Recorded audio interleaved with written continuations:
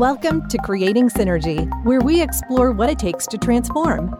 We are powered by Synergy IQ. Our mission is to help leaders create world-class businesses where people are safe, valued, inspired, and fulfilled. We can only do this with our amazing community. So thank you for listening. Hey there, Synergizers, and welcome back to another episode of the Creating Synergy podcast. My name is Daniel Franco, and today on the show, we have a really great man by the name of Daniel Gannon on the show. Daniel is one of South Australia's leading and most influential industry executives, an expert and strategic leader in membership-based organisations. Over the past 7 years, Daniel has spearheaded successful and historic campaigns to abolish commercial stamp duty, reform land tax, and defeat punitive taxes on CBD car parks and banks. Advocacy outcomes like these have increased South Australia's investment attractiveness, particularly in the state's property and real estate sectors. In 2020, Daniel was named one of South Australia's top 50 most influential people and top 10 real estate heavyweights, while in 2018, he was named one of South Australia's top 40 leaders under 40 and one of the state's top 50 power brokers. Often accredited as one of the most strategic operators in South Australia, the 2020 list of Daniel says he is a forceful yet smooth operator.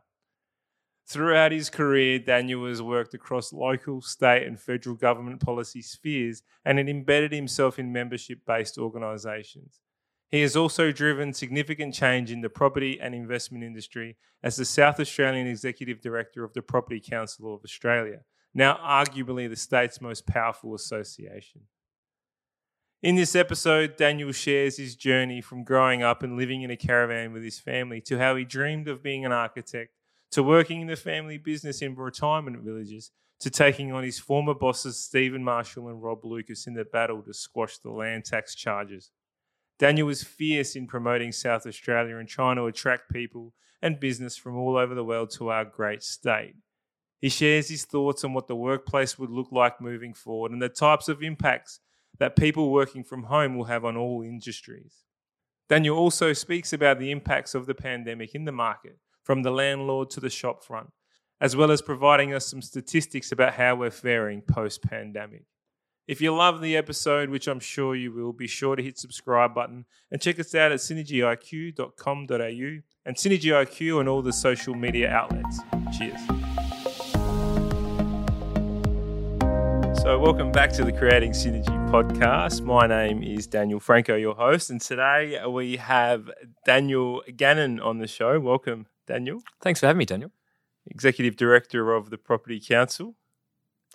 Yeah, look, the Property Council, just for a bit of background for some of your listeners, we are a membership-based organisation, a not-for-profit company that represents landlords, basically. So we represent people who have skin in the game with commercial property, residential, industrial, and retirement living and retail. Now, that's a lot of things. Yeah. In really simple terms, we are different things to different people on different days, but we are property-focused. Beautiful.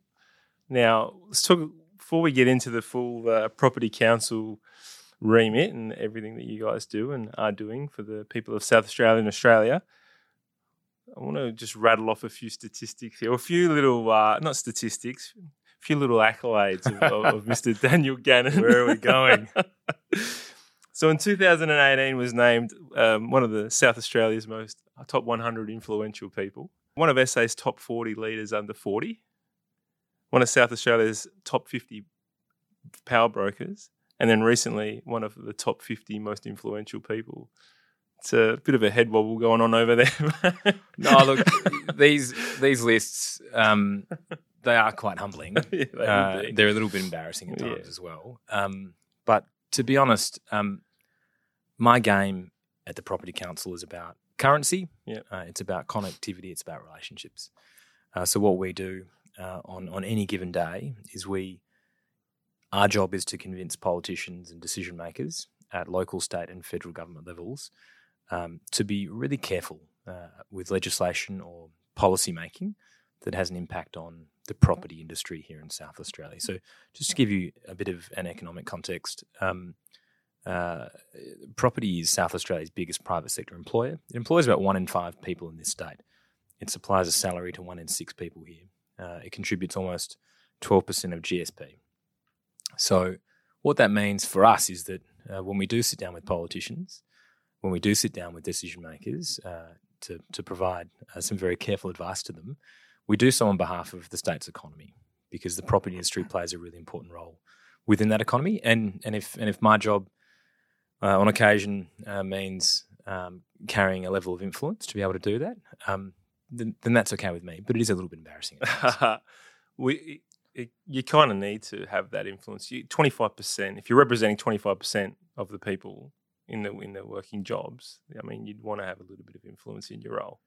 Yeah, and look, if you didn't, then you'd be doing your job poorly, and you wouldn't be getting outcomes and results, particularly on behalf of our members. Our members in Adelaide are very different to property owners in places like Sydney and Melbourne, because the type of landlords here are private investors. They've got private skin in the game, and we've got a different market to play within. Whereas if you look in places like Sydney and Melbourne, the big property owners over there are institutional property owners. They're syndicates, they're superannuation funds. So the difference between our market and theirs is that private skin in the game. And when you've got that sort of skin in the game, it changes the way that you think and changes the way that you do business.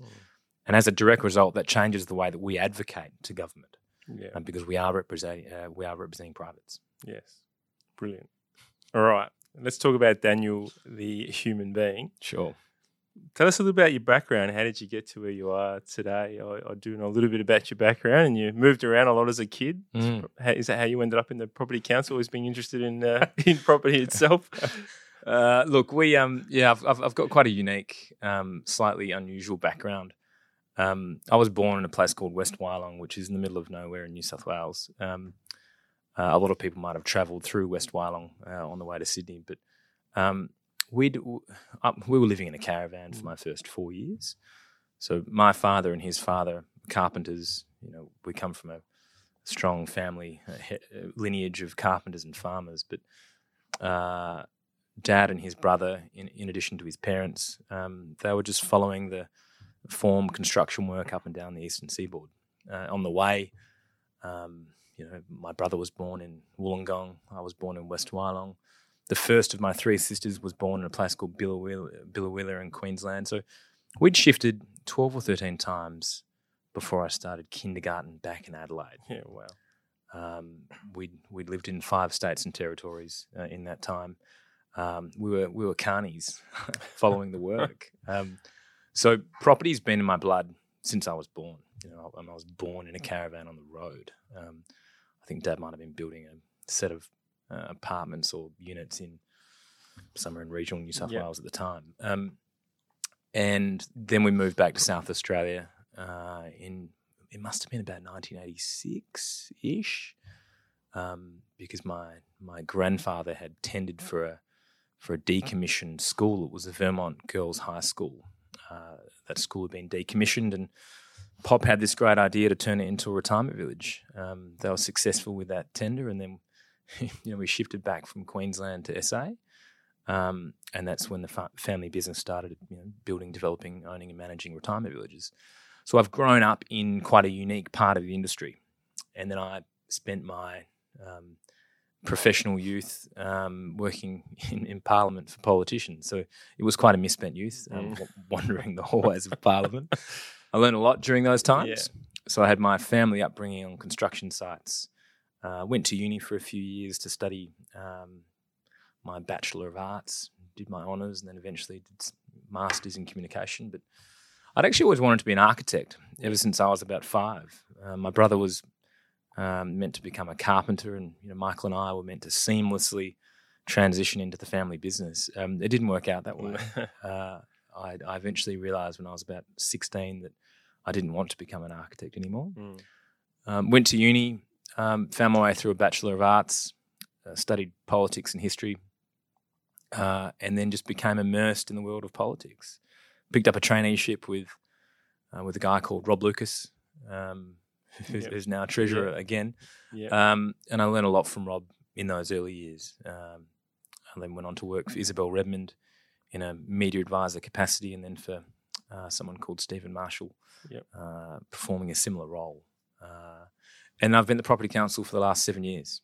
And the way that that's all tied together, I think, is quite simple. Family background in property and construction, early professional experience with politics, media and public relations, and now the Property Council. That sort of brings all of those things together. My role on any given day is about relationships with politicians, relationships with journalists, relationships with influencers and decision makers, and naturally relationships with landlords and developers here in South Australia. So that's the really short story, but it did start in a quite unusual way, living in a caravan for my first 4 years of life. We used to have a bath in the sink in the caravan it was like a pump handle tap, and pump the water in from time to time. Yeah. The old Jayco pop-top caravan that's still sitting up at Mum and Dad's in one of the sheds. And every time I see that caravan now, I think, we've got 3 kids ourselves, and Mum and Dad had 3 kids in the caravan before they had 2 more back in Adelaide. Having 3 kids myself, I look at that caravan and think, how on earth did they do it? No, it doesn't make, even just having gone through that lockdown and having the kids that was at a home. week. That was a week. I know. It was hard. It was ridiculous. It was really hard. And when I look at that caravan, I've got no idea how they did it. No, from a privacy point of view. But not not only that, but you need your downtime, right? That's where I was going with that. And your of course, mind went in the wrong direction. Mum and Dad had 3 kids living in that caravan. You're lucky the other 2 waited to Adelaide. Can I ask, what is it about government policies that get you out of the bed in the morning? Like, it doesn't seem to me being, and you are very strong in your communications side. So what is it? What draws you to this world? So, as I said before, I was raised in a family that had a lot of skin in the game and still does. And when you have skin in the game, particularly at a time when interest rates are hitting 20%, even as a young kid, I've got a couple of memories of family meetings over the dinner table, at least on 2 occasions when I was probably about 10 and then again when I was about 15 or 16. Due to economic circumstances and financial circumstances, risk, on 2 occasions we almost had to move into 2 of our retirement villages. So, Dad said to the family, due to circumstances, we might have to move from Oakbank in the Adelaide Hills to, I think it was Albury Wodonga. We were building a village over there a long time ago. So I look back at experiences like that, and I've always carried this great appreciation for risk takers that have those levels of skin in the game, because that's really hard and stressful. At times it can also be incredibly rewarding. So my membership here, in terms of what I do, I'm meeting with people like that on a daily basis. They're building and owning and developing big commercial sites in Adelaide that carry incredible risk, particularly during times of pandemic and hardship and great flux and uncertainty. So I've got great lasting respect for people who take that level of risk. At the same time, they're also doing an amazing thing for the economy. They're creating jobs, they're stimulating the local market, they're literally changing the skyline on a daily basis. I find that really exciting, really interesting. And the role that we play at the Property Council is to ensure that regulatory and policy settings aren't damaging. That policies aren't getting in the way of that development, actually bringing Adelaide forward, making Adelaide incredibly exciting. I think that our city's come a really long way in the last 7 to 8 years, to be honest. I think if you haven't been to Adelaide for a long time, and you were to come here whenever borders open or whenever you're allowed to, I think if you came here and looked at this city in terms of its skyline, you'll be incredibly impressed. This CBD has been dominated by cranes and hard hats and steel caps for a long time. Adelaide's changed a lot, and they're the types of people that we represent here at the Property Council. So for me, when I get up in the morning, I know that I'm representing people like that who are taking that level of risk, who are helping change the skyline, and I take that role really seriously. Part of the job, of course, is to help execute that message, to communicate that in proper and effective manner. And I think we do that really well here at the Property Council, and that we have done that historically, even well before my time. Just a bit of a random question while you're talking about the skyline. There are caps to our skyline. Is that from that alone, is that when people do look into South Australia, and especially investors from all over the world who want to who do want to build high-rise buildings, is that something that is going to hold us back? Yeah, look, the flight path is a consideration for sure.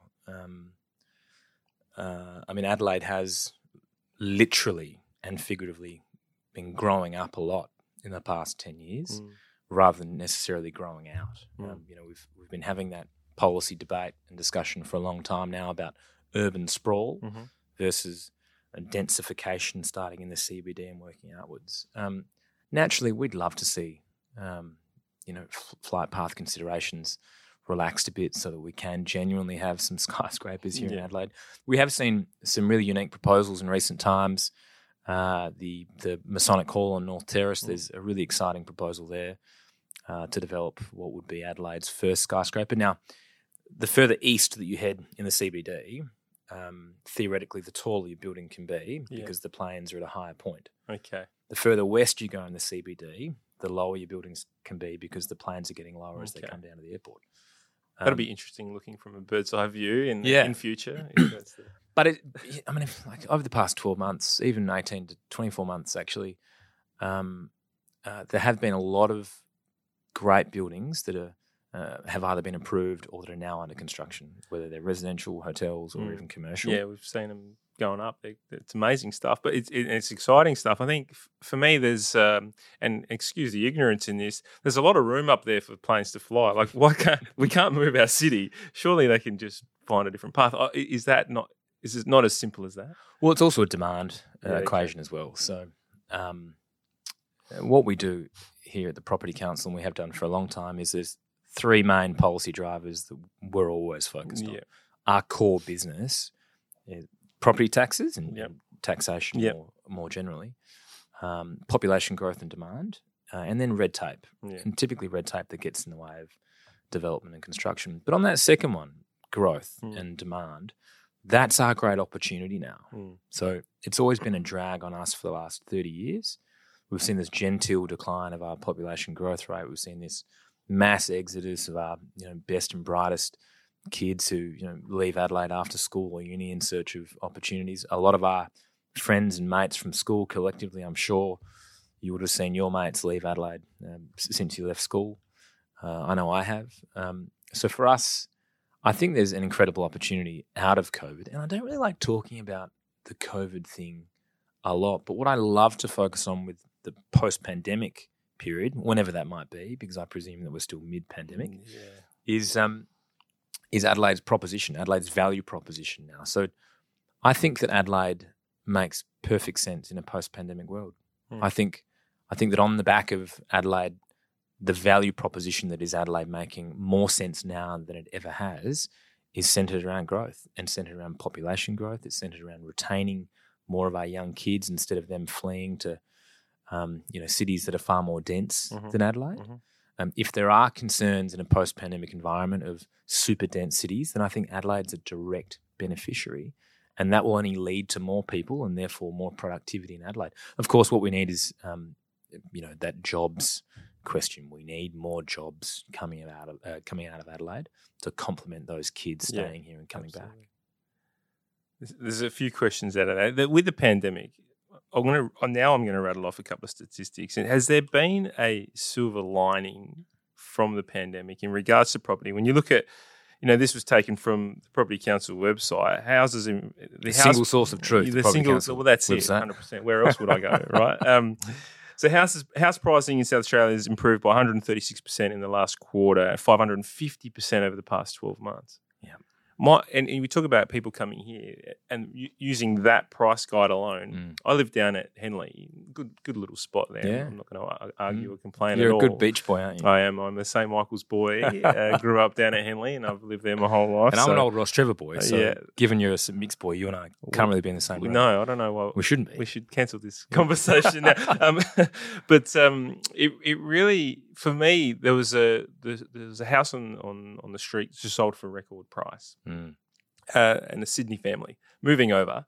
Both work in the corporate world, and they're moving to South Australia because they're 300 metres from the beach and it's a beautiful spot, and they can work from home and get paid Sydney wages and live here and enjoy the benefits of it all. So, there's no real need for them to walk in. So that in itself is painting a pretty good picture.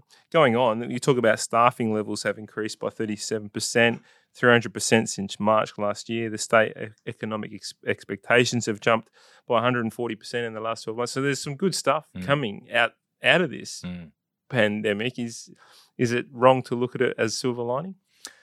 So I think if we look back to those really scary, uncertain times of particularly March through to May and June last year, there were forecasts and predictions of double-digit unemployment.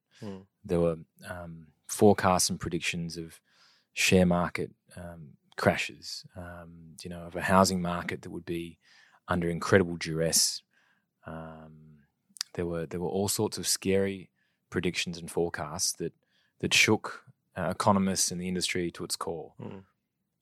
If we stand here today and look back on last year, there's a lot that Adelaide has to be grateful for. We've got developments just down the road here, like 60 King William Street with Charter Hall. We've got ICD property developing the central markets. We've got Cbus down on Pirie Street there developing one of your old stomping grounds, I'm sure, the old Planet nightclub. There's incredible demand and investor interest in Adelaide. We've got a house, still to this day, we've got a median house price that starts with a 5 instead of ending in million, like you see in parts of Melbourne and Sydney. We have so many competitive advantages in a national context here in Adelaide. So I'm not surprised that you've got Sydney families or Melbourne families or even London families looking at a city like Adelaide. In recent times, the Economist Livability Index rated Adelaide not just the world's third most livable city, but Australia's most livable city. Roy Morgan in recent times, gave South Australia top marks. I think the direct quote was, South Australia's COVID management was top of the class. You've had the Victorian government in recent times release a state budget that, jacked up land tax and stamp duty taxes in Victoria. And just as one example there, if you were to purchase a $5 million commercial property in Victoria, you'll be now paying 308% more. 308% more in Victoria than you would on the same property in Adelaide. So, and the short point is this, we have an incredible argument and an incredible pitch to both investors and residents to move to South Australia. It's as simple as that. And like the Adelaide proposition has never made more sense than it does now in the middle of a global pandemic, let alone in a post-pandemic environment. And, for companies like ICD Property and Charter Hall and Cbus to be flocking to Adelaide during a pandemic, to be, literally, raising the level of our skyline, despite all the global economic uncertainty, that says incredible things about our great city. And it does, and it's exciting. You're seeing the Googles of the world and all these new tech companies, Accenture, put out there.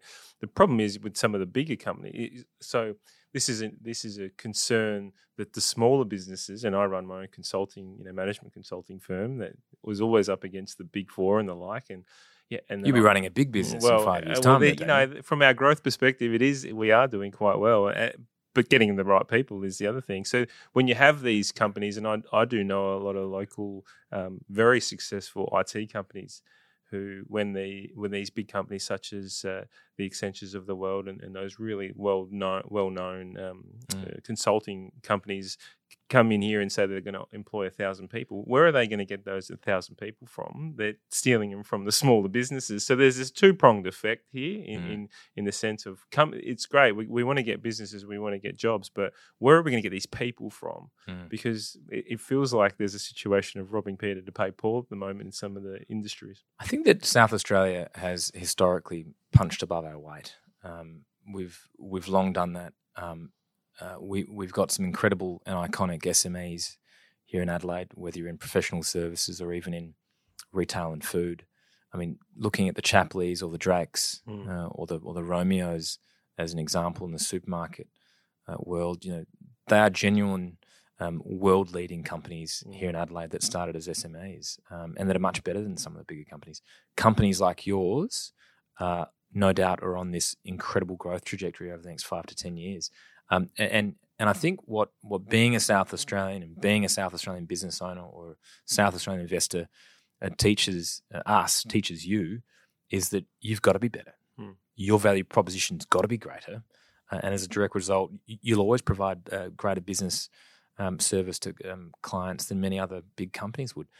I guess when it comes to bigger professional services companies hiring 200, 400, 600 people, they're probably not coming from Adelaide.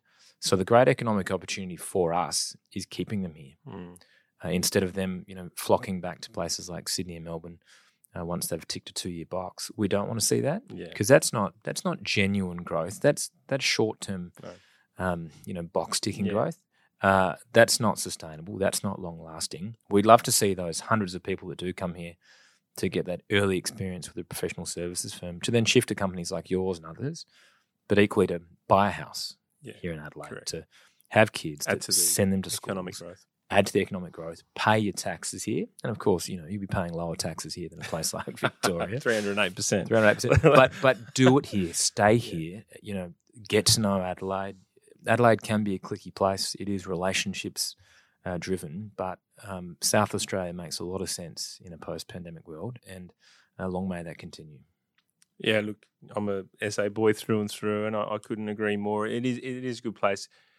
It is a different place to do business, though. You feel like if you go to a Sydney, you could walk into a room and sell something on the spot, whereas you come to Adelaide and it is very much relationship-based and building those. But we'll grow, and the bigger and bigger we get, the more and more opportunities will arise, right? So I'm interested in let's talk about the pandemic, and we've just come out of the lockdown.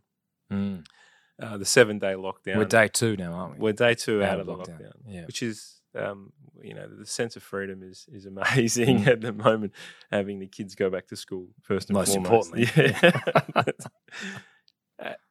Importantly, and where this sort of question came from is there's a campaign going on at the moment, and don't bring your lunch to work and support local businesses and help them get back. And it's amazing. And that's exactly what I did yesterday, although I support local businesses for lunch every single day, much to my wife's discontent. But I went into a local little Thai shop and bought the old banh mi roll and was speaking to the locals, and they're really struggling. They're really struggling, and they were saying that the biggest problem for them is that the land, they still need to pay rent, right? So and they not only we locked down for 7 days where they're not working, and they're kind of relying on that income. They're relying to pay their rent for their shop. They're not only their rent for their home and everything else on top of that, actually trying to put food on the table. Then on top of that, once we are back, all the big businesses aren't sending their people back. They're still working home from the next week, 2 weeks, 3 weeks until confidence rises and people want to send back. So the ongoing effect of the 7 days isn't just a 7-day problem. My question to you is, what conversations is the Property Council having with the landlords, and how do we look after these small businesses? Because we talk about incentives of coming into South Australia. There doesn't seem to be an incentive of starting a business within the CBD right now in this pandemic world. Yeah, look, and COVID has had a disproportionately large impact on cities around the world because global cities are typically more dense. There's more people, there's more buses, there's more cars, and therefore there's a greater perceived or real risk in catching and transmitting COVID. The proposition with landlords and tenants has been really hard. So last year, if we go back to May last year when the Prime Minister came out and proposed a national code of conduct for commercial leases, that was a really tricky time for both landlords and tenants because it pitted a landlord against a tenant, and that happened across the country. What we saw in Adelaide in March, though, when the world started to change, was the bulk of commercial landlords here in Adelaide being well in front of governments. They're being well in front of governments because they were already talking to the tenants about possible and proposed impacts on revenue. And the bulk of landlords, by the time the Code of Conduct came into force by probably June, the bulk of landlords had already done deals with tenants because everybody recognised and realised that it'd be much better to have a tenant at the back end of this thing as opposed to having no tenant at all. Yep. A lot of tenants started to innovate, which I thought was amazing. You know, you had companies like the Stag Hotel that obviously couldn't open and operate for quite a chunk of early last year. Those guys started basically a bottle shop delivery company to deliver wine and beer to your house.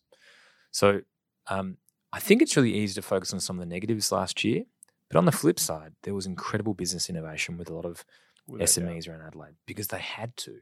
Now, the Commercial Code of Conduct was in place until, from memory, the first week of January. So let's say from June to January. And banks decided to, because of course, don't forget, banks play a really important role in this environment too. Banks were deferring some repayments and some interest. They weren't writing them off. They were deferring them. Landlords, on the other hand, were actually putting a line through a lot of their rental revenue. So landlords copped a pretty big hit last year, but they did so knowing that it was for the greater good because they wanted to retain tenants at the back end. I take your point on board about this week. It's hard. You had restaurants and cafes that had to dispose of food and all sorts of other perishable items, and that goes straight to the bottom line. Yeah, like that hurts them in a really big way, as does confidence and occupancy trickling back up to where it was pre-lockdown. If we just have a look at occupancy for a minute, the Property Council since July last year has been tracking occupancy of commercial office buildings across the entire country from July through to today. Adelaide dipped to a low of 55% occupancy in commercial office buildings in August last year. We're currently, pre-lockdown I should say, we're currently at about 80%. Yeah, wow. 80% of pre-pandemic levels. Now that last 20% is probably going to be a bit sticky. It's going to be a little tricky to get that 20% back. 80-20 rule will be right. but pre-lockdown, that was at a pretty good level. Yeah. Footfall had certainly strengthened.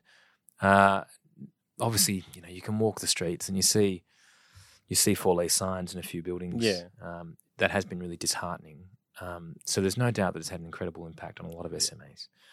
But landlords have copped it hard too. And then, I'm not sitting here with a violin at this point during this part of the conversation because very few people would have sympathy for landlords. I think that's a wrong perception.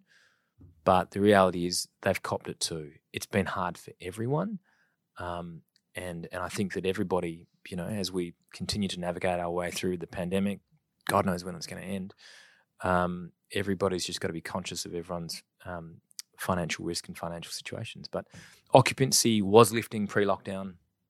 Vacancy rates, everybody expected commercial office vacancy rates to go through the roof because there was that early, gut feel by a lot of forecasters, probably the same forecasters who said that unemployment would go to double digits. Yeah.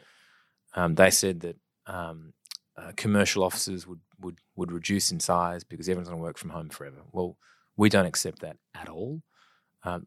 Flexibility in the workplace was here before the pandemic, and it will certainly still be here post-pandemic. But vacancy rates in the Adelaide CBD have decreased. They've decreased over the past 12 months, which I think is an incredible result. It's a sign of the resilience of the Adelaide office market. Now, it's still at about 15%. Yeah. There's still about 200,000 square metres of empty space in the Adelaide CBD, but it's not going up. It's come down. So it's on the mend. Are we going to see trends? Because there would be already contracts in place 5 years, 10 years, Are we going to see that come down in 3, 4, 5 years' time? Is that when we're going to see? Fair question. Yeah, and my lease, for example, is 5 years. Yeah. Most companies would have a 5-year lease. So there's no doubt that we're only 15 to 18 months into a 5-year cycle, let's call it. So we're probably not going to see the full impact for another 3 years in that commercial office space. There's no doubt about it. But what we hear in the market already, and we heard it from mid last year, was that architects are now redesigning workspaces that are bigger, not necessarily smaller. They're bigger so that companies can actually insulate themselves against future proximity and health-based pandemics. So, we've got companies that are now putting 2 meters in between every workstation. Based on Nicholas Berea and SA Health guidelines about 1.5 metres physical distancing. So we think there'll be more of that. So I don't think it's as easy as saying that every workspace is going to reduce in size and every commercial landlord is going to suffer and the commercial property investment market won't be a good investment in 5 years' time. I don't think that's the case because the work from home trend was here before COVID. It'll be here after COVID. The question is how great an influence will it actually have on big companies and some of those big global companies that have made global decisions out of places like New York and Beijing and London. The question is, when do those companies change their decision-making and allow some of their regional offices in places like Adelaide? When do they allow their people to come back to the office? Because we think that South Australia's handling of COVID's been textbook. We think that our comparative advantages around resilience and health and safety are second to none. Now, the recent lockdown was a bit of a blip. No doubt. We'll bounce back. The question of the lockdown is a different political issue. It's about what's more important is, safety or economics and all this sort of stuff. So that's a whole world that we could dive into and talk for hours. That's not really what we're trying to gain out of this conversation, though. The interesting thing really is about the effect that the ongoing effect of the city. What are we doing to promote growth back into the city, to promote businesses? I know back in the I'm not 100% sure if it's still running the Renew SA stuff, where it was getting Renew Adelaide, where we were getting. We're offering potential office spaces for free for 30-day leases. And is that sort of some of the promotions that the Property Council are looking at? How do we get people back into the city, really supporting it, making it vibrant in a world that is unknown right now? Or are we just going to wait and sit it out? Well, we can't afford to just wait and sit it out, can we? Yeah. I was on the board of Renew Adelaide for 5 years. That's a great organisation here in Adelaide. It's Steve Morris? Steve was chair of Renew Adelaide for a long time. Nick Bagakis has been chair for the past 5.5 years. The beauty about that company is that it brings together entrepreneurs and landlords. Now, they are two constituencies that would rarely cross paths, but we've got a lot of progressive landlords in Adelaide that are willing to put their spaces on the line at no cost to help these entrepreneurs get out of the ground. Is that mainly for retail or is it anyone? No, it's hospitality, retail, the arts. Oliver Brown, who runs the Stag and Nola and Anchovy Bandit on Prospect Road, he was a really early Renew Adelaide tenant. And at the time that a lot of these creatives commercialise their business, that's when they start paying rent. So it gets them out of the ground in a lot of these empty spaces in unique parts of the city, breathes life back into arcades and malls. The Renew Adelaide model works really well when you can cluster a lot of tenants together. A lot of those landlords are foregoing rent, of course, but they're also taking a punt that a lot of these creatives will become successful commercial operations in a relatively short period of time. When it comes to initiatives and incentives to get people back into the CBD, the Property Council came up with this proposition probably back in April or May. And we put a proposition to Stephen Marshall and Rob Lucas and said, look, when we have a look at footfall across the Adelaide CBD, Mondays and Fridays were being disproportionately hit. A lot of workers were taking long weekends might be an unfair way to characterise it, but they were typically working from home on Mondays and Fridays. Correct. And they were coming to the office Tuesday, Wednesday, Thursday. A lot of hospitality providers, a lot of restaurateurs derive the bulk of their revenue on Fridays, the Friday lunch trade. So we said to the government, why don't we come up with this idea? Let's call it FOMO Fridays, fear of missing out on Fridays. Let's come up with a fun, cool, exciting initiative that's a bit of a three-way partnership between city council, state government, and the private sector. So everybody plays their part. So landlords might chuck $200 across the counter in the cafe in the foyer of the building every Friday for 4 weeks. The local restaurant might have lunch specials. City council might decide to put on a concert in the park. Yep. We might do some yoga sessions Yep. first thing in the morning. The state government, Stephen Marshall turned around and said, I love that idea. It's great because at least we're having a crack. Yep.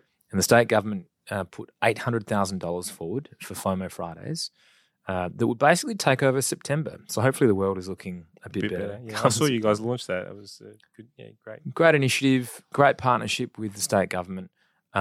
We can't just sit back. We can't roll over and accept that things have to be this way because there's a lot of business owners in the CBD that are struggling. Yeah, they are. We've got to do everything that we can to make sure that they are staying in business. And if that means you and I having a beer after work at 4 o'clock on a Friday because, your boss lets you leave the office an hour early, happy days. Yeah.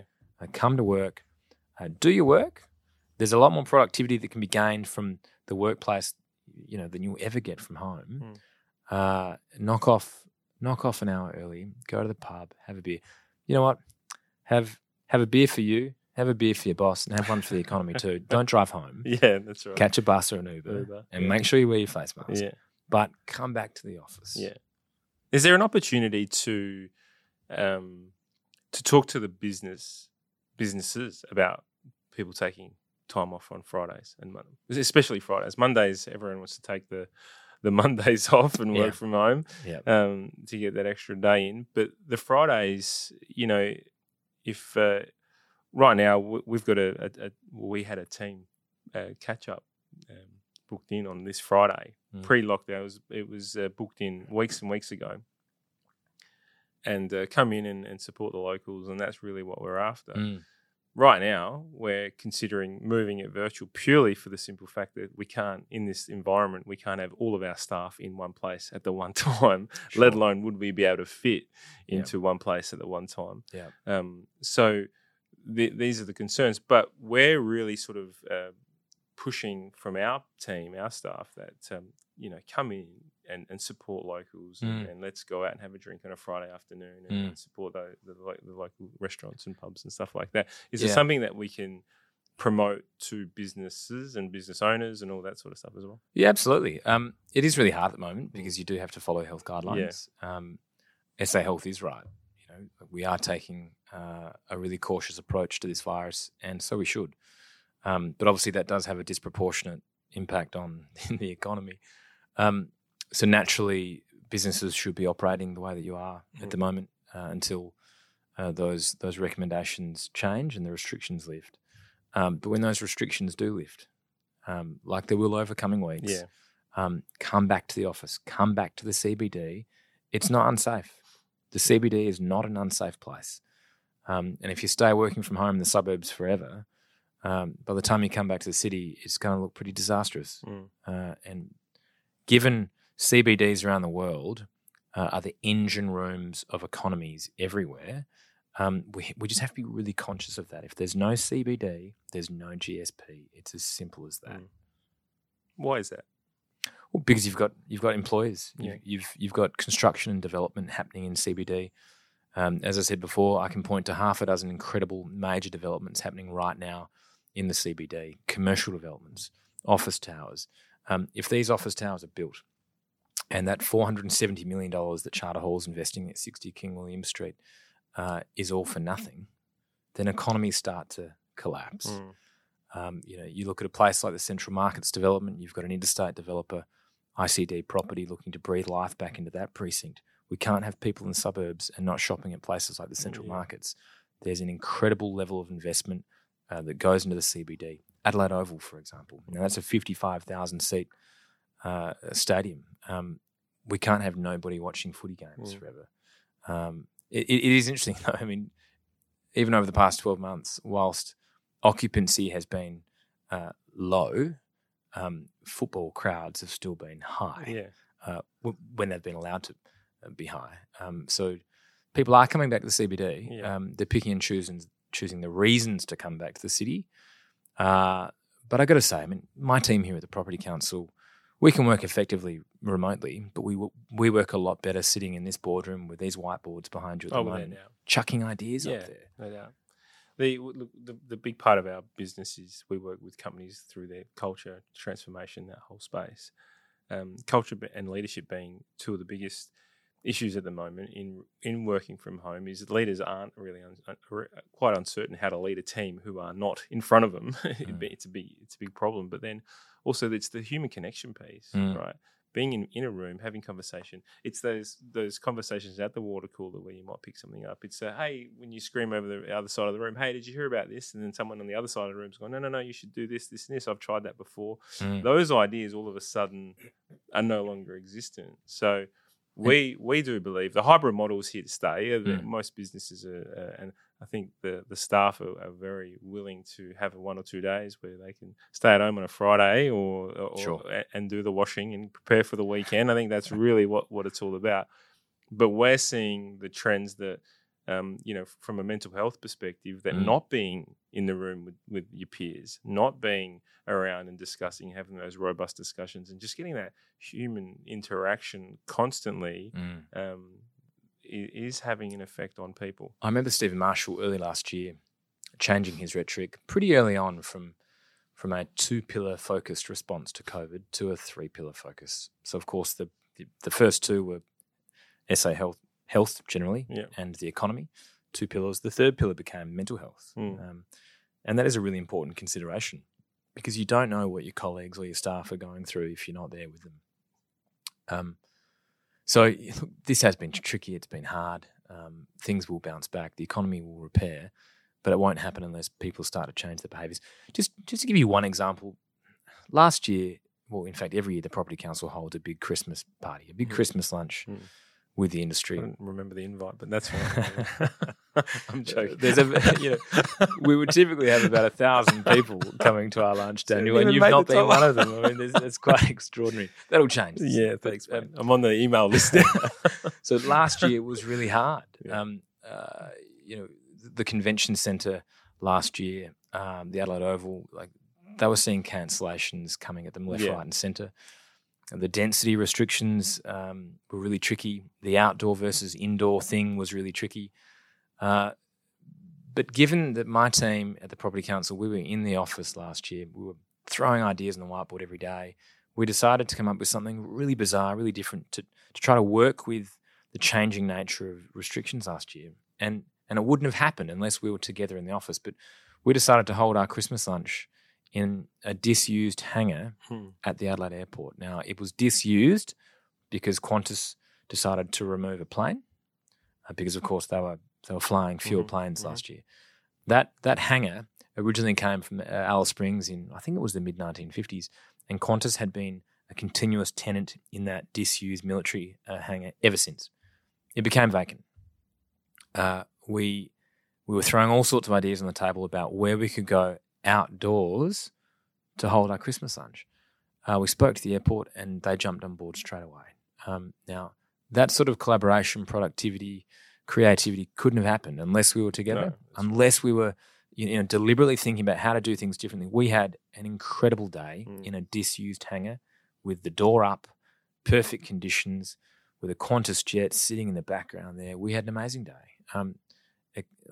There were so many moving parts that day, probably 100 of them. If one of them had gone wrong, it would have been a complete disaster. But I think there's a really good story in that for businesses generally. That's my business's story about being forced to think differently and to innovate and to collaborate. But you can't do that at home. You can't do that unless everybody's sitting around that boardroom table being forced to think outside the square, to do things differently, to pick up the phone and call someone to ask if you can collaborate with them. We think you get a lot more productivity and better outcomes sitting in the office as opposed to sitting at home. Yeah, you're right. Oh, yes. You can be productive on Zoom and on the Teams calls, but it becomes very transactional. You're right. The level of innovation is reduced considerably. I don't have any statistics around that, but it is reduced considerably from what we're seeing in the market. Let's go back to Daniel Gannon's rise to fame and the land tax. You're talking about the 308. You came up against a couple of your old mentors in Rob Lucas and Stephen Marshall. That would have been a pretty difficult time. That was fun, wasn't it? Yeah. Land tax actually feels like a lifetime ago. Yeah, now. 2019. Yeah, so it was the FY20 state budget, so it was June 2019. Look, that one caught us a little bit by surprise. That particular campaign and battle's been well documented, but that one was hard. That one was hard because I did spend 5 or 6 years working with Rob Lucas a long time ago now, and also a couple of years with Stephen Marshall. But that said, I mean, in the end, despite having very early and public differences of opinion, we did finish on the same page. So we did come, like there was a deal that was done, there was a great outcome that was achieved. Can you give us a little bit of a rundown on what? Sure. What the feud was? Yeah. So basically, in the 2019 state budget, the state government put forward retrospective changes to land tax aggregation. So that is the way that land tax is billed, the way that properties are aggregated to then produce a landlord's land tax bill. And the worst part about the proposition, Daniel, was that it was retrospective. And the problem with retrospectivity with legislation is it means that you are shifting the goalposts on investors after they've already made their investment. And fundamentally, we just don't think that that's a fair or good thing to do. It's actually a really risky thing to do. Yeah. So we did have a big difference of opinion. From memory, the state government, I think, budgeted for an additional $40 million in land tax revenue, and we called that out really early and said, you know what, it's going to be 3 times that amount at least. We think it's going to be about $120 million. We think that there are some incredible risks here, not just for institutional, bigger landlords, but also for mum and dad investors. Yep. So we got in contact with a lot of property owners across the state through the course of our campaign. What we were asking for was really simple. We were asking for a fair go for land tax. We were asking for better consultation. We were asking for a better deal. I think that campaign went on for about 5 months. We were going head-to-head almost on a daily basis for that 5-month period.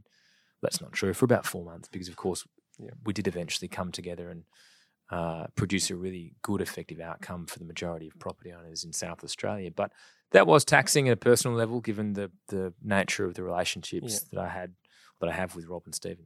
And of course, that's also been well documented. So that was hard. That was a really tricky year. But at the end of the day, we were able to sit down with Rob Lucas, hatch a far better set of arrangements. And in the end, the top rate of land tax has reduced from 3.7%, which has long been historically anti-competitive, not just uncompetitive. 3.7% top land tax rate above about $1 million has long been anti-competitive. That's dropped by almost 40% now to 2.4%. So we are now nationally competitive, and we've doubled the top thresholds. The top threshold's now in excess of $2 million.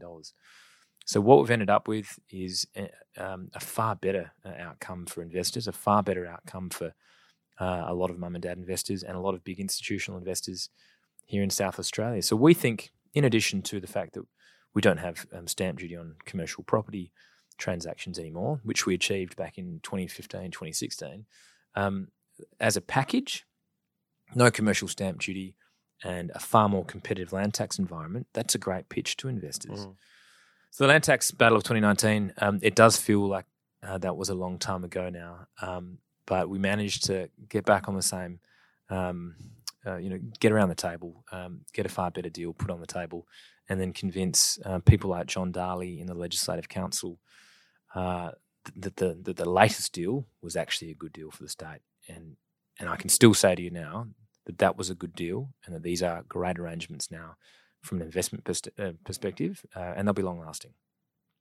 Brilliant. So is that the time in your career that you feel propelled you to a different level?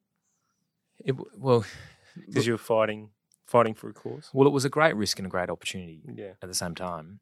I've been at the Property Council for 7 years now, and I think one thing that's really important is whenever I do leave this job and go to the next one, that I'll be able to look back knowing that we've, as an industry, worked really well together, and that we've produced some outcomes like no commercial stamp duty, like significant reductions to land tax. We've defeated things like taxes on CBD car parks, the state bank tax, of course, from a few years ago. I'd like to think that as an industry we'll be able to look back knowing that we've left an incredible legacy that should now be long-lasting. Land tax was a risk. It was also an opportunity. But to be honest, I think for anyone's career, what you need are relationships in different places at different times to ensure that you can do a good deal, that you can get a deal done, that you can collaborate with different people from different sides of the political spectrum to ensure that your industry, and of course mine is property, is better off. Now, it doesn't happen all the time. We've worked really hard to make sure that property is always at the forefront of political decision-making. That's why we're quite public about the things that we do, whether they're positive or negative or neutral. We think that part of our role is to provide a voice of economic commentary from time to time to ensure that both punters and politicians know exactly what the plight of property is. And we think that we've done some pretty incredible things over the past 10 to 20 years as an organisation, but particularly the last 5 to 8. I'll touch on your ability to create and maintain relationships. It's a skill set that is much needed in business in all walks of life. What is your approach to creating new relationships, or are you at a point where status helps provide you any in, or and talk to us about how you grew to that point where getting your name out there was required for you to actually start having an influence on the market? When I started the Property Council back in 2014, I didn't know how to run a business. That was really new to me. I'd always led teams of people, but I'd never actually been running a balance sheet. So what role did you start in when you came? Executive director. Yeah. So you came straight into. So you started this whole. No, I didn't start the company. But I came in as executive director back in 2014. From a commercial perspective, we run about 20 to 30 events in an ordinary year. Lunches, breakfast seminars, study tours. So there's a big commercial part of what we do. But we do that to build a platform to talk about our advocacy, to talk about our policy ambitions, to give politicians and business owners a stage to put forward and defend things. We use that stage from time to time to put a flag in the ground from a defensive perspective, but we also do it to help celebrate great successes. But I think at the end of the day, you've got to have a value proposition. I know that when I knock on the doors of politicians, Labor, Liberal alike, what I want them to see isn't me, because the reality is it's not about me. And like the Property Council will be here after I go, and it was certainly here before I came. But my challenge has always been that when they see me, they don't just see me. They look over my shoulder and they see an army of investors that this state has, an army of proud investors and proud business owners that do incredible things for this state, that take incredible amounts of risk. And that's what the Property Council, I think, is really good at, mobilising bodies of people, mobilising investors and landlords like we did with land tax. The land tax campaign was a really great example because we all came together knowing that we were wanting to achieve the same thing, and that was to get rid of this really bad idea that was put forward. That could have been helped if there was consultation. I think we could have come to the same outcome. If we'd spoken about it 2 months before. So poor stakeholder management. Well, it's just not the way that I would have done it.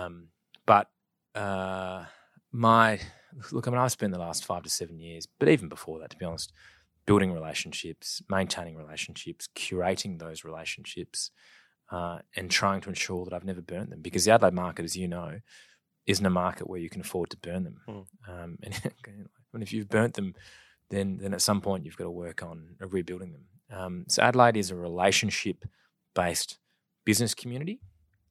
And what I spend most of my time doing on a daily basis is sitting down with people, having coffees, meeting new people, or sitting down with coffees and curating existing relationships that I've got, spending time with people. I mean, I love the fact that my members take me along on their journey when they're developing a project or building an incredible building, or even, one of my members builds shallow sea ports up on the New York Peninsula. I mean, like, that's incredible stuff. Like, productive infrastructure like that is really exciting and different. So I love the fact that they take me with them on their journey and they expose me to really different things. So when I do walk into someone's office to ask for things or to suggest to people to not do certain things, that they're not seeing me because I'll be replaced when I leave. There'll be another executive director of the property council, but that they see that army of people over my shoulder who will always be here. They'll always be invested in this state because the beauty about property is it's rooted here. These guys are long-term patient investors wanting to do the right thing by their state, wanting to do the right thing by their portfolio. What is the benefit of these investors to join property council? Like, why not just buy something and just be on your own? Like, why would they become a member? I think that'd be a really short-sighted view for people to take. So we know what our value proposition is. We've got a great track record of really positive advocacy outcomes that benefits the property industry, that benefits the investment environment here in this state. If this organisation didn't exist, we'd still be stuck with a land tax rate that's almost 4% rather than one that's closer to 2%. If it wasn't for this organisation, we'd probably still have commercial stamp duty in place. You've now got investors flocking to this city, buying up property because they can save 5.5% right up front. That's a huge amount of money when you're buying a $200 million building. If it wasn't for the Property Council and other allied industry associations like Business SA or the master builders, our constituents will be worse off. So I think it'd be a really short-sighted view to have because we know what our value proposition is. We know that we're the best in the market at doing it. And when we do sit down with prospective new members, we say to them, you've got to be part of the community because it's going to benefit you. It's going to benefit your business. The events that we hold, you might develop a new relationship over lunch with someone that you wouldn't have had you not come. So not only can we connect people to people, we connect business to business, but we provide stages and platforms for people to talk about what they do as a business. We've got a big community here in Adelaide. We've got about 2,500 members across the country. They are memberships that are business-wide rather than individual memberships. In Adelaide, we've got about 300 members, but a community of about 15,000 people. Now, that's a pretty powerful community if and when it does come time to mobilise and campaign against something again, because I'm sure it'll happen. Governments of every persuasion always put forward ideas that we think are short-sighted or poor, and we'll always call them out for it. Are you, in regards to the land tax of 2019, it was a reactive campaign. You saw this policy come through and you went up against it and ultimately came to a really great conclusion for the investors and the property holders of South Australia. Moving forward, does the Property Council look at ways to be innovative? You got the FOMO Fridays, which is a unique in its own right. Yeah. Then you've got this land tax campaign. It's quite a serious one. Well, yeah, which is completely, you can think about it worlds apart. Light right? and shade. So if we're looking at campaigns, are you forward thinking? Are you working proactively with the government, or is it very much a reactionary space? How does it all come into play? Well, a lot of the things that we do never actually see the light of day. Okay. So we're having conversations with politicians, and we've long done this, but we're having conversations from a defensive place to ensure that bad decisions aren't made. We're trying to cut them off at the pass. And occasionally what happens with policy making is someone will put up an idea in a different jurisdiction. Let's take the foreign investor tax, for example. That was put up in one of the Eastern Seaboard jurisdictions a couple of years ago. And then it caught on. It was it spread like wildfire around the country.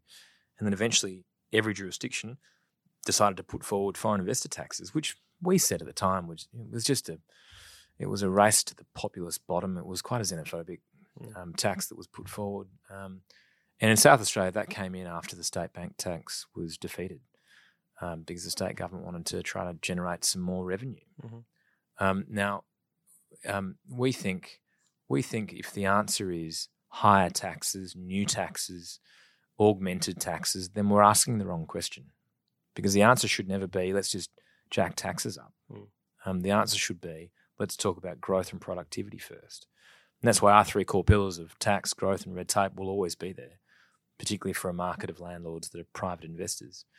But, for example, we worked really hard last year on the Commercial Code of Conduct. And we've worked really hard in recent times to ensure that doesn't come back, because landlords are still working with their tenants to make sure that they are still sustainable and that they'll still be standing on their feet post-pandemic. We just don't think that mandated regulation is ever the right way forward. We think that less red tape is the answer, not more red tape, because it can get in the way of investment and productivity and growth in South Australia. Brilliant. In regards to those three pillars, growth being one that I'm in love with, and I really want to see South Australia move forward as a state and not become the old backwater state that we've been often referred to. Unfairly. Absolutely unfairly, and that was a few years ago now. What are we doing from a growth perspective that is going to attract the people to continually flock here? And if is it the case of build it and they will come, or is it do we get people and then build it? Well, how chicken and egg sort of stuff? Well, look, I mean, outside a general population mantra of one for mum, one for dad, and one for the property council, it's probably a little trickier than that. That said, I mean, there's every chance that we'll see a bit of a baby boom post-pandemic. I think we are probably seeing a little bit of that. Population growth for most people is probably one of those things that just turns you off. There's probably people who might have even turned the volume down on this conversation right now because we're talking about something pretty dry. But in reality, population growth is one of the most important indicators for this state. Agreed. Pre-pandemic, Victoria, as a state, was growing by more people every 27 days than South Australia would grow across an entire year. Yeah, wow. Just think about that. That's huge. Every 27 days, they were getting the same growth that we see in 12 months. That's why that bloody Westgate Bridge is always getting upgraded every. But that is an extraordinary that is a two-speed population big difference growth, and that's not sustainable. Naturally, the economies in Sydney and Melbourne are far greater and stronger than ours. So population growth is a really important place for us to start. Now, the state government over the past few months has rightly been trumpeting the fact that the net interstate migration statistic is now in positive terms. We are now retaining more people as a state than we're losing, which hasn't happened probably for 30 years in South Australia. Now, naturally, borders are part of that. There has been a global tendency for people to come home. Yeah. But I do think that South Australia can be an incredible beneficiary of COVID, of this pandemic, as long as we can get that value proposition right. We are Australia's most livable city.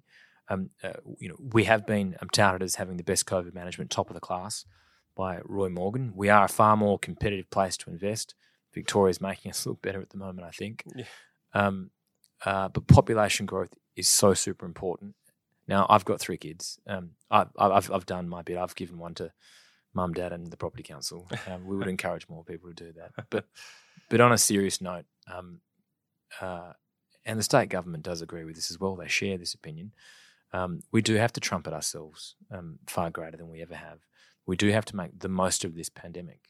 We can't waste the opportunity that we've got now in a world that where health proximity and the densification of CBDs are, I think, wrongly seen by some people as a risk. And as a direct result, we've got to start thinking about those job opportunities on the other side. Lot 14, that is a great that's a great tool to have in the toolkit, I think. Without doubt. It's a really good tool. It's a good launching pad. But it can't be the only tool. No. We need to have more tools in that toolkit to ensure that we are offering more opportunities to more kids and more of those clever entrepreneurs and startups. It's getting people over here. I think and this pandemic has been a problem, and I'm going to rattle off some statistics that were provided to me. They might be around the mark. I'm not going to say they're 100% accurate, but from my understanding that there was 230,000 in 2019, 230,000 that came into Australia from overseas looking for work. In 2020, it was 30,000, and in 2021, we're net negative. So we're not getting the quality of people, the migrants that we would otherwise get. And again, I don't know how true those statistics are. They were provided to me. It sounds roughly close to where it might be, though. Is that something that the Property Council and yourself are concerned about, and having close ties to the government? Is there something that we need to really ramp up quickly? Well, I mean, I think the reality there is that we can't do anything about borders at the moment. Migrants are really important. Well, we can. At some point in time, we can. If we choose economics before health, right? And at what point does that call get made? Well, I don't think that call's going to be made at the moment because decisions are being made based on health advice. But borders will reopen. The vaccination rate will pick up around the country. I read in the paper earlier this week, that we should be looking at a vaccination rate of 80%. Under 40s can't get Pfizer yet. There's been some concerns around AstraZeneca. The vaccination rate will pick up. And when that rate does pick up, borders will reopen. And I think once that does happen, and once we can re-welcome migrants to South Australia, that they will flock here. Because we haven't achieved some of those incredible accolades that I've mentioned earlier over the past 12 months, and that will attract more people to this state.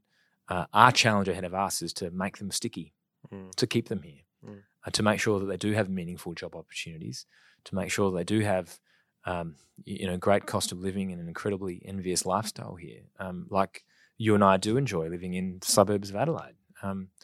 But the challenge for us is simple. I mean, I think that it does start with population growth. At some point when borders reopen, more people will come here. Migrants are important in terms of that population equation, but so is the brain drain. So is the brain drain, and they are incredibly productive, those young ones, because what I hate seeing is, seeing a young Adelaide person leave Adelaide, they go to a place like Melbourne or Sydney, and they get married to a Victorian or someone from New South Wales. They have kids over there, and you either don't see them come back or they don't come back for 20 years. So they're paying taxes in a different jurisdiction. They're purchasing property and perishables in a different jurisdiction. We're not seeing any economic benefit from that. So that is a huge drain. So if we can make them sticky now because of COVID, that's the opportunity that I think we should all embrace. I don't think that people should be afraid of growth. There's often been that binary conversation about growth and congestion on our roads. We don't have congested roads. We don't have a huge CBD. I'd like to see our CBD more dense and taller and more productive. I'd love to see, in a post-pandemic environment, more people trading in their backyards for balconies. I'd love to see the CBD bustling with life and activity and economic output. That will return. That'll come. But in the interim, while borders are closed, let's make the most of it.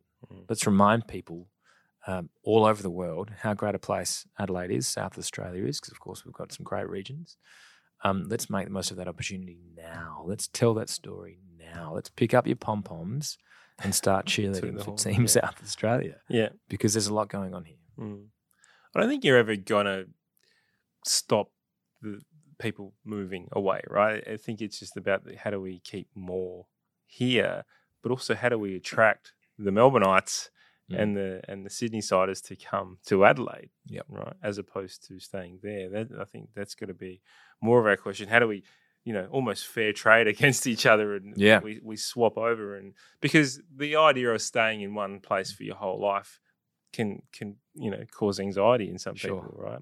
I mean, you've moved away, you've moved around the place and lived. Most people, well, not most people, some people may not want that from themselves. Therefore, that's why they move. I think it's just about how do we make Adelaide a much more attractive place? So I think this is a really important conversation. This is a really important question, economically particularly, but at a time, and it's important to situate this conversation in the context of the work from home thing. Yeah. So I think the opportunity is a really unique one because we're at this crossroad historically where employers are allowing their staff around the world to work from wherever they like. Yeah. You don't have to work from the office, okay? Work from home.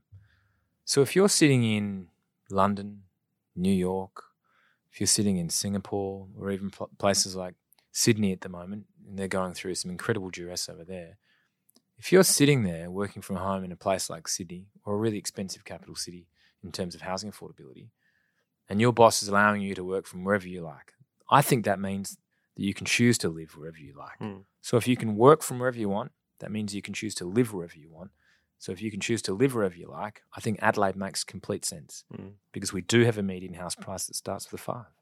We are effectively a 20 to 30-minute city. So I think that the proposition is a really clear one.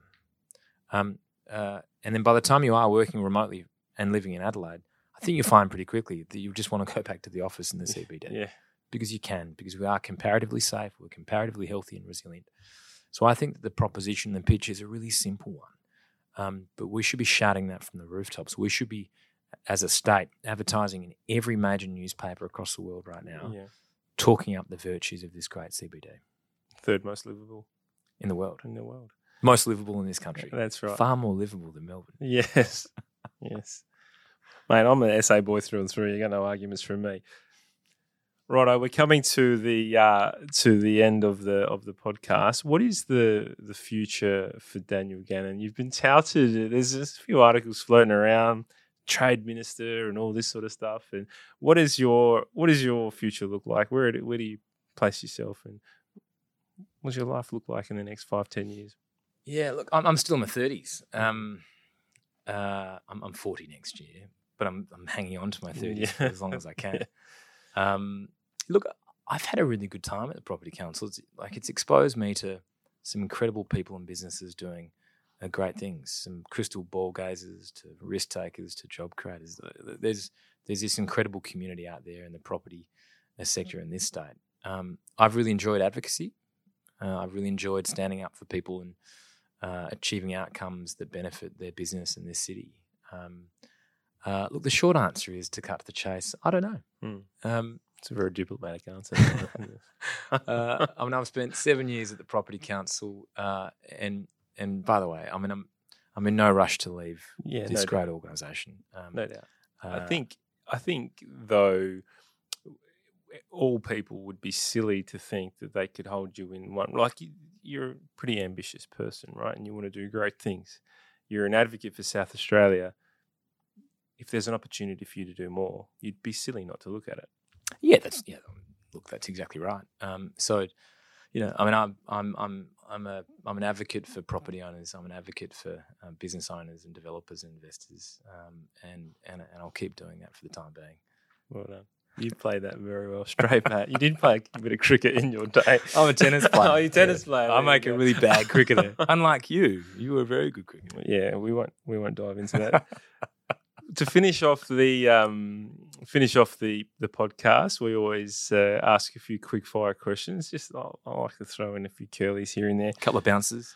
Yeah, a couple aimed at the teeth. We're a very big on reading and self-development at Synergy IQ, which is my business, Creating Synergy podcast. Our listeners are big learners. As you can imagine, the topics that we talk about are always about how do we improve and get better.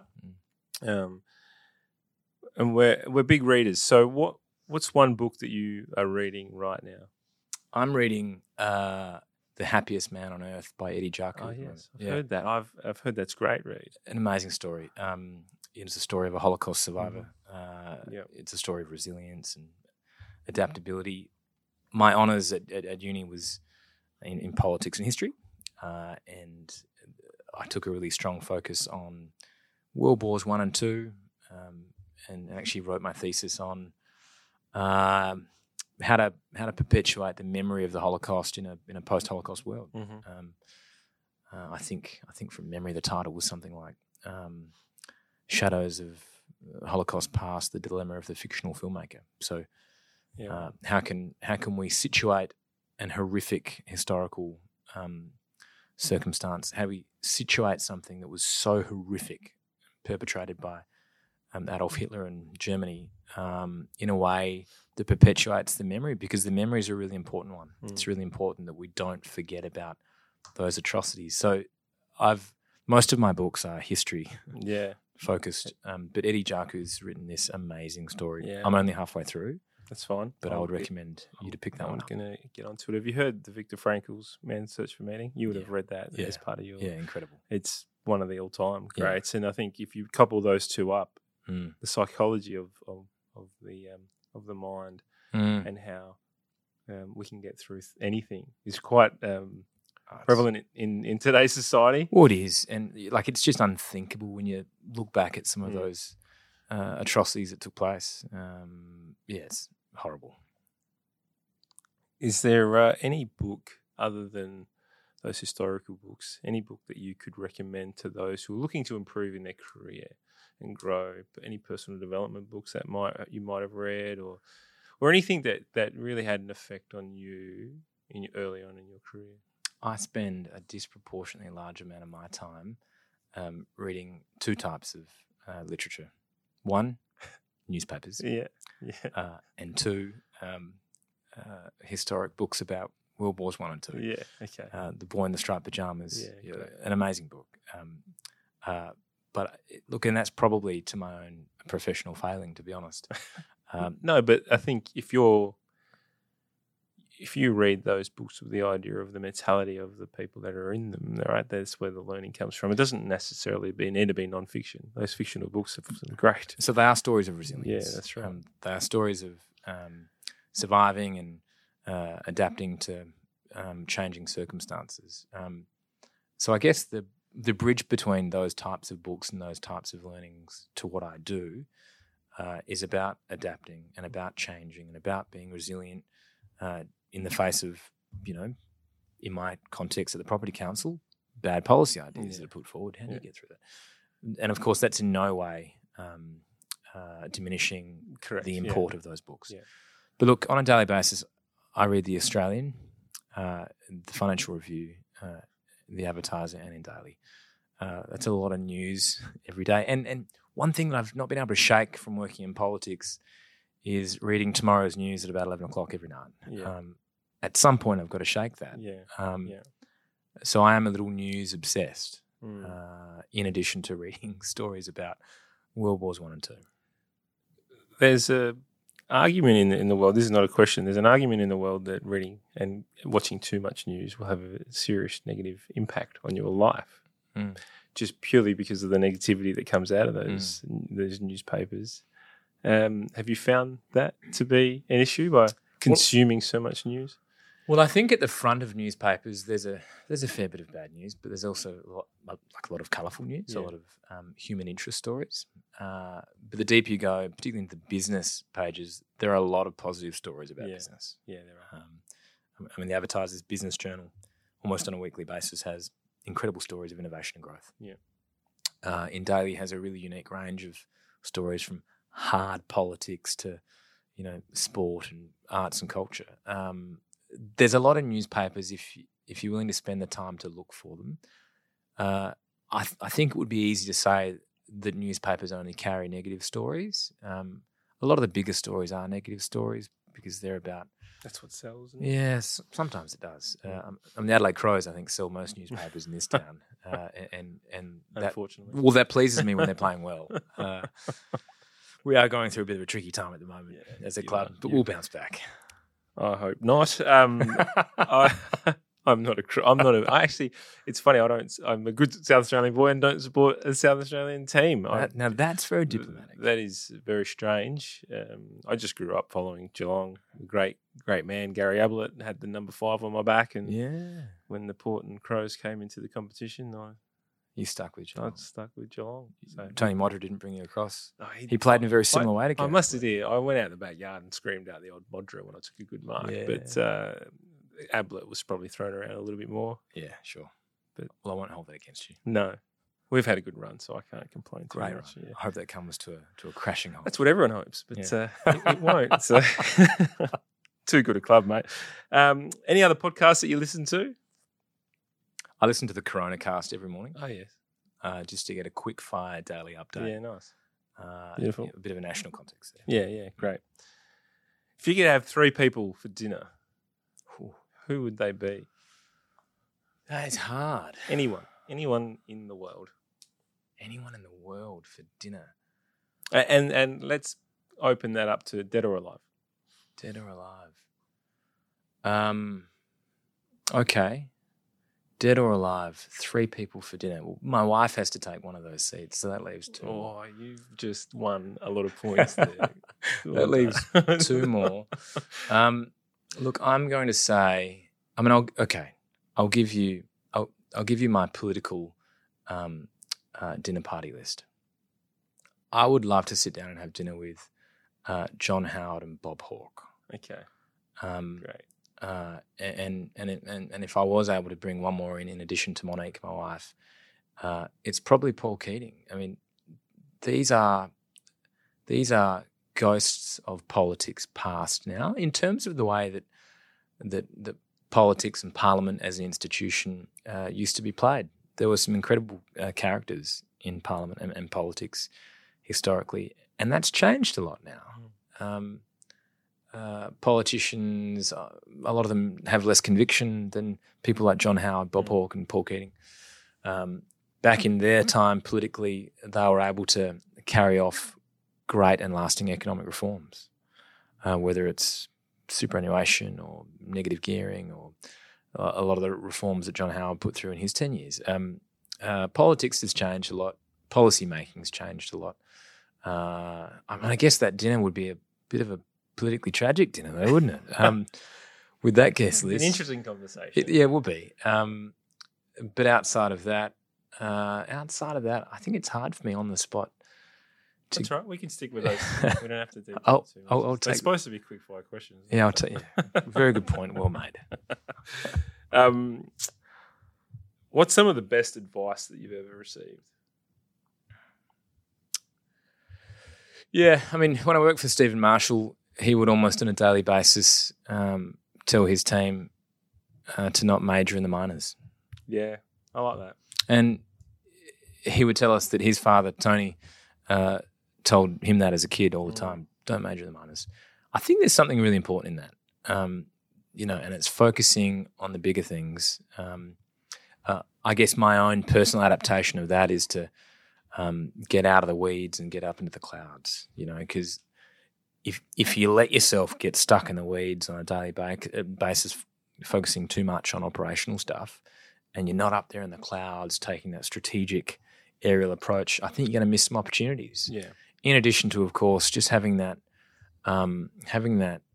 incredible focus on relationships in a place like Adelaide. Yeah. If you think that you don't have the confidence or the ability to go out and network or engage in business development, you do.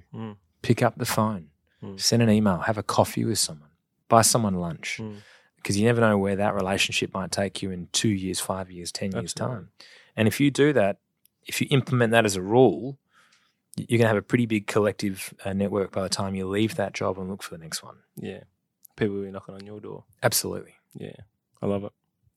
Don't major into minors. That's in the minors is a big thing. Especially people in executive positions, right? If you're you've obviously hit the executive position for the simple fact that you can think strategically, you can think outside the square. You are a leader of people. Therefore, you shouldn't be delivering on the minors because you're wasting. Get out of the weeds. The talent. Get up into the clouds. Absolutely. If you had access to a time machine, I'm a big Back to the Future fan, so I had to throw this in. If you had access to a time machine, you could go anywhere. Yeah. But so it's one trip, and you forward and back, you got to come back. Where would you go? Probably 2017 to the MCG, before the Crows lost to Richmond would be one to try to change the course of history there. But no, look, just to get be a sniper in the stand and pop that, take out Jack Revolt. Yeah. Look, I would actually love to.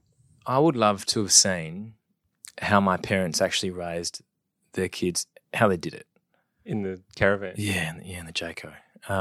In addition to, I lost both my grandparents on Dad's side over the last 5 years. So my pop passed away just before COVID,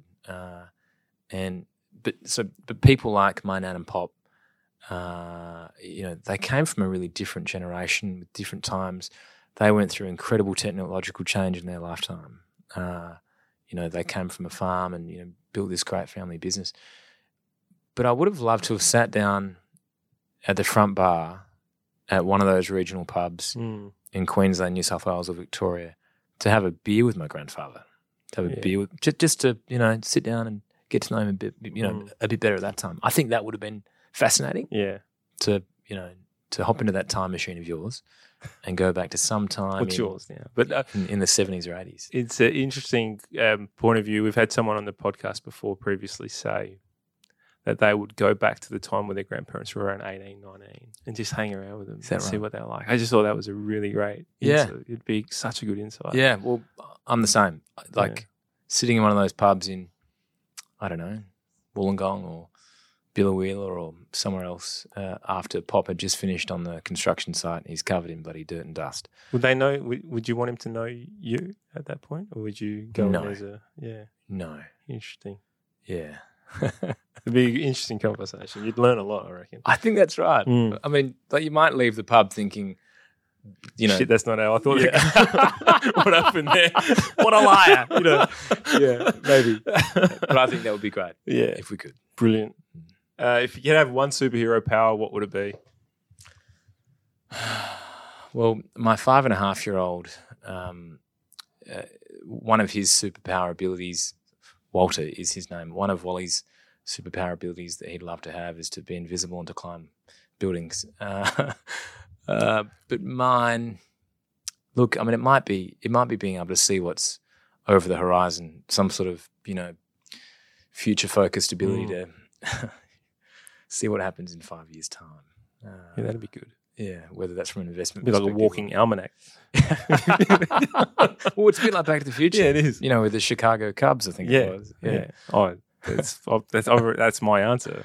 I'd go forward, buy the almanac, come back. It makes complete sense. I think that's probably right. But there is something quite romantic about being Spider-Man or Superman flying through the clouds. Yeah. Getting out of the weeds and into the clouds. Yeah, I love it. Perfect. And you are a father of 3. So you've got to have a dad joke for us. I've got too many, and they're so bad. I mean, my kids get so annoyed with me. They're 7, 5, and 2. They get so annoyed with me. I'm laughing. I haven't even heard it yet. Well, because someone who actually appreciates that they are bad, it's going to be good. Oh, look, there's probably too many. I mean, my 7.5-year-old daughter, Delilah, is just at that point in time now where she spends most of her days rolling her eyes at me. And I don't know when she became 15. Maybe the same age. Maybe she jumped in that time machine and went forward 8 years. I don't know. Look, there's way too many, and I don't want to entirely embarrass myself during the duration of this particular podcast to reveal many of them to you. You got to tell me one. Come on. I just don't have any that are springing to mind right now because I need to be in that environment that zone with the kids and acting a bit silly. Yeah, just being stupid. No, it has to be one. So maybe what we might have to do is just chop this. It's all good. To speed up my response.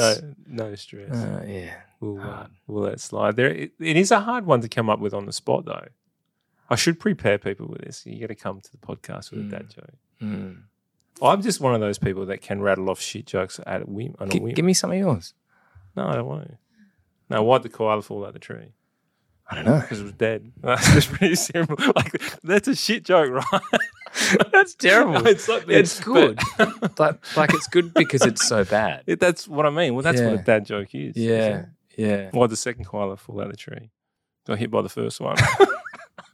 You're right. That's terrible. And why'd the third koala fall out of the tree? Thought it was a game.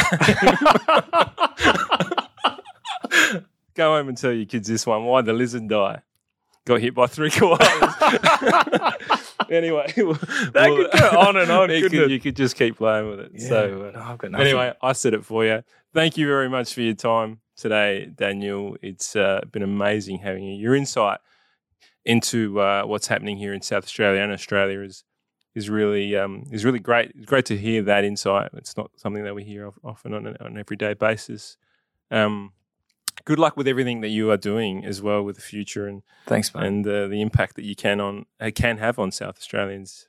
I feel is going to be great moving forward into the future. So you're very kind, Daniel. But thank you for taking time out of your day to come here and sit down with me. This has been really good fun. It's been a really good chat. Excellent. Thanks again. Cheers, guys. Take care. Thank you once again for joining us here at Creating Synergy. It's been great spending this time with you. Please jump onto the Synergy IQ Facebook and LinkedIn page, where the discussion continues after the show.